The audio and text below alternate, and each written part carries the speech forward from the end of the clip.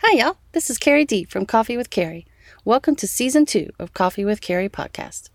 It's such a privilege to do this adventure we call homeschooling with you. Thank you for tuning in again and walking this homeschooling journey with us. If you're new to us, you can find us on Instagram at Coffee with Carrie Consultant or at our website, coffeewithcarrie.org. So stick around, pour yourself a cup of coffee, put your feet up, and take a little coffee break with me. I think you'll be encouraged.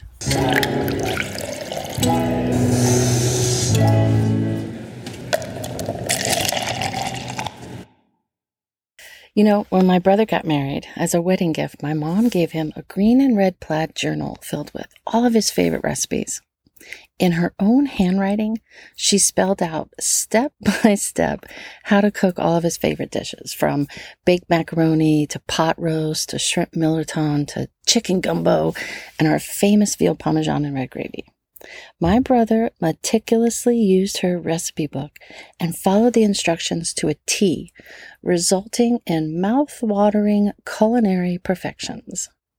And I would marvel at his pot of meatballs and red gravy or his crawfish boil and wonder, why in the world mine didn't taste like Mom's? You see, my mom also gave me a few recipe cards when I moved to California. I cooked some of my favorite dishes like red beans and rice and jambalaya so much that I stopped looking at the recipes. I had them memorized. And because I lived in California, it was sometimes hard to find the correct kind of andouille sausage or the right gumbo filet seasoning, so I had to improvise and mix things up a bit. Little did I realize I had mixed things up so often and one little ingredient by one little ingredient at a time that eventually my dishes didn't quite taste like my brother's. They certainly didn't taste like my mom's. I also stopped referring to my mom's recipe cards, and I started relying more on my memory. The problem was each time I did something from memory, it was slightly different. Now, granted, my dishes were still pretty delicious, but when I would eat my brother's home-cooked meals, my heart was warmed by the nostalgia of, now that's how Mama used to cook it. I didn't realize how different my recipes had become until I tasted my brother's cooking, or until I would read the recipes in his treasured little red and green plaid journal. My recipes of my mom's dishes were diluted and quite inaccurate. My traditional cooking was marred by faulty memory and missing components. Now that my brother and my mom and dad are all gone, I have this desire to make sure I pass on to Francesca and Joe the real stuff, the good cooking. I want to make sure I get back to cooking the recipes the way my mom did, even down to getting that bag of Camellia red beans instead of any old bag of red beans I find on sale. More than ever, it's important to me that I honor my heritage and do it justice. You know, the restaurant business has been in our family for years. My grandparents owned Bivalacquas on Tchoupitoulas before it became the world-famous Tipitinas. My mom harped on me the correct way to bread a piece of veal, how to fillet a chicken correctly, and how to cook a perfect pot of pasta. Y'all, it's all in the salt and the olive oil. When I was a kid, I would roll my eyes when my mom would say, "No, honey, you bread it this way," or "Make sure you crisscross the cheese before you put it on top of the veal." But now I see the importance of following the recipes, keeping the integrity of the ingredients, and passing it on so my kids don't miss out. Okay, I know, super long story to introduce King Josiah, but trust me, I do have a point. In 2 Kings chapter 22 and 23, during the reign of King Josiah, the book of the law was unearthed and read for the first time in a very long time. When it was read aloud to him, Josiah's reaction was intense, to say the least. He tore his clothes. He wept and he mourned. He realized just how far the Israelites had come from following and worshiping the one true God. Now, I know my mom's recipe is nothing compared to God's word, but Josiah realized when he read the book of the law for the first time that the Israelites weren't following God's prescribed commands. He realized how many important things were removed from their lives in worship, and that tons of vile and detestable things had been added. He realized they were doing things from faulty memory because for generations, no one was passing down the correct traditions like Passover and the Feast of Unleavened Bread. Just like I made a mess of my mom's recipes, the Israelites, their kings, and the high priest made a mess of God's temple, of God's commands, of God's celebrations, and of their worship of God. Actually, it was beyond a mess. It was vile, profane, offensive, and just pure evil. There's a lot we can learn from young King Josiah. In 2 Kings chapter 22 to 23, we learn that even though an entire nation and perhaps the whole world around us might be doing what's right in their own eyes, we can still do what is right in the sight of the Lord. We can learn from Josiah that even though the reality of judgment is at hand, we can still help to turn a nation back to God. We can learn from Josiah that God does hear humble cries from a contrite heart, and he blesses those who desire to walk with him, even if the walk is imperfect. We can also learn from Josiah that our faith in God and our obedience to his word can influence those around us in very big and very small ways. We can learn from Josiah the importance of reading God's word to the younger generation and the importance of celebrating God's faithfulness. But most importantly, we can learn from Josiah that it's never too late to bring God back into our lives, into our churches, into our communities, and into our nation. Josiah did it. He was only 8 years old when he became king. In his 8th year of reign, meaning when he was only 16 years old, he began to seek God. He wasn't even legal age in our American standards when he began to purge the temple, Jerusalem, and Judea. He began doing this in his 12th year of reign, which made him only 20 years old. We find out it was in his 18th year as king, that means he was only 26 years old, when he made all of these sweeping and necessary changes in Judea. When we read 2 Kings chapters 22 to 23 in conjunction with 2 Chronicles 34 to 35, we see that bold young King Josiah did 5 important things to bring God back. He restored the temple, he read God's word, he renewed the covenant, he removed idols and false worship, and he remembered God's past faithfulness. If we want to be like Josiah and like his grandfather Hezekiah, and if we want to help turn a nation back to God, we need to do 5 things. We need to restore, read, renew, remove, and remember. The reality of God's punishment was real, but Judea was still a kingdom and had not been conquered yet by the Assyrians or the Babylonians. So Josiah did his part. He was faithful and obedient. With so much evil around him, he still did what was right in the eyes of the Lord. He still encouraged those around him to do what was right in the eyes of the Lord. It's my prayer that when my kids and my grandkids and maybe even my great-grandkids look back on this time in history when all of our morals were upside down and truth was turned into lies, lies became truth, and the gospel was on the cusp of being hate speech, I pray that they will remember me and my actions as, Mom, she did what was right in the sight of the Lord. In the first couple of verses in 2 Kings chapter 22, we read that Josiah began to restore the temple. We read that everyone did their part. Everyone used the gifts and talents God had given them, from the least of them to the greatest. Not only that, but they did their work to the best of their abilities. It says Josiah paid them for their work and didn't ask for an accounting because he knew everyone was doing their part and doing it well, all for the glory and honor of God. Just in these first few verses, we learn an important lesson about bringing God back. It's never too late to restore our churches or to restore our family of God.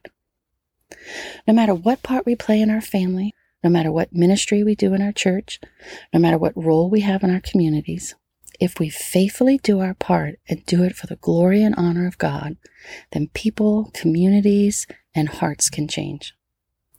As I read this section, I can't help but wonder what damages in our churches today need to be repaired or restored? After a year and a half of COVID, suppression, riots, unrest, and outright lies and evil schemes, I pray our churches will work hard to restore what has been broken. I also need to ask myself, how am I contributing to the restoration of the church and to the church body? Now, in the rest of 2 Kings chapter 22 to the first 3 verses of chapter 23, we read how the book of the law was found, how it was read to Josiah for the first time, and how Josiah responded to hearing God's word. It says, upon hearing the book of the covenant, Josiah tore his robe. He mourned and wailed when he realized his sins and the sins of his nation. Upon hearing it, he then insisted that the book of the law be read aloud to everyone. It says he called the priests, laymen, workers, everyone to the temple, from the least of them to the greatest. After reading to the people, we learn that Josiah renewed the covenant with the Lord. He personally vowed to follow God, to keep his commands, statutes, and decrees, and he promised to do it with all of his heart and soul. And through his example, it says all of the people pledged their obedience to the Lord as well. Josiah encouraged not just his family, but his entire nation to believe and to follow Yahweh. In the last part of chapter 22, in those first few verses in chapter 23, we are reminded of several powerful lessons. One, that God's word is piercing. It can convict the most hardened, ignorant, or rebellious of hearts. Josiah heard it read just one time, and it was enough to ignite a revival within him. It convicted him to be better and to do better. When we read the word of the Lord, do we respond this way? As we read God's word, are we focused as Josiah to repent of the sins that the Lord is showing us? Second, we're reminded that it's never a waste of time to read God's word to our family and to share God's word with others. Josiah read it once to his family and friends and to his nation, and it was enough to start a spiritual revolution. When we read the word of the Lord, do we respond like Josiah? Do we mourn and lament over our nation and maybe even over our churches and pastors that aren't following God's commands? What is our reaction when we realize how our family, our church, our nation, our society, our community, and our world have strayed so far from God's ways? And thirdly, we're reminded that it's never too late to renew our relationship with the Lord. No matter how far away we run, no matter how far away we turn, or how far we push the boundaries with God, it's never too late to turn back and renew our vows and our commitment to Him. When we read the word of the Lord, do we respond this way? Like Josiah, do we want with every fiber of our being to make things right with the Lord? Then in the rest of 2 Kings chapter 23, we read that Josiah purged the temple and the land of Judea of its filth and its immoral ways. He meticulously removed idols from the temple that had been added by previous kings. He cut down those Asherah poles that encouraged the people to worship other gods. He burnt and pulverized altars that vile and hideous acts were performed on in the name of worship. In the 1970s and 80s, archaeological digs in the area of Samaria revealed inscriptions on icons found that mentioned Yahweh and his Asherah. These finds showed that the ancient Israelites, well, at least during the 7th, 8th, and 9th century, worshiped both Yahweh and Asherah together as a pair. These poles and idols were perceived by the people at the time as appropriate idols to erect in Jerusalem and in the temple. It was not only allowed and accepted back then, but it was considered right. Through the lens of history and the words of chapter 23, we're hit with an undeniable truth that years of compromise can lead to very unholy practices. That years of not reading God's word and not teaching it to the next generation can lead to defiled worship and vile rituals. and that years of accepting society's values without using God's word to compare it to can lead to ungodly values and detestable behaviors. Like my brother's recipe journal and my cooking, years of leaving things out, years of adding my own ingredients, and years of trying to do things from memory instead of following the correct recipe led to food that no longer looked or tasted the way it was supposed to be. This is what happened to the Israelites. This is what's happening to our nation and our world today. We're leaving things out. We're adding things in. We're compromising. We aren't reading and sharing God's word as a recipe for goodness and salvation as often as we should. Bold young King Josiah teaches us in chapter 23 that it's never too late to remove ungodly practices, compromises, and half-truths from our lives, from our churches, and from our nation. When archaeological digs unearth artifacts of this past decade, what will they find? Will they find evidence of compromise? Evidence of mixed worship? What will they assume we thought was quote-unquote acceptable that future Josiahs and future generations will know was actually evil in the sight of the Lord?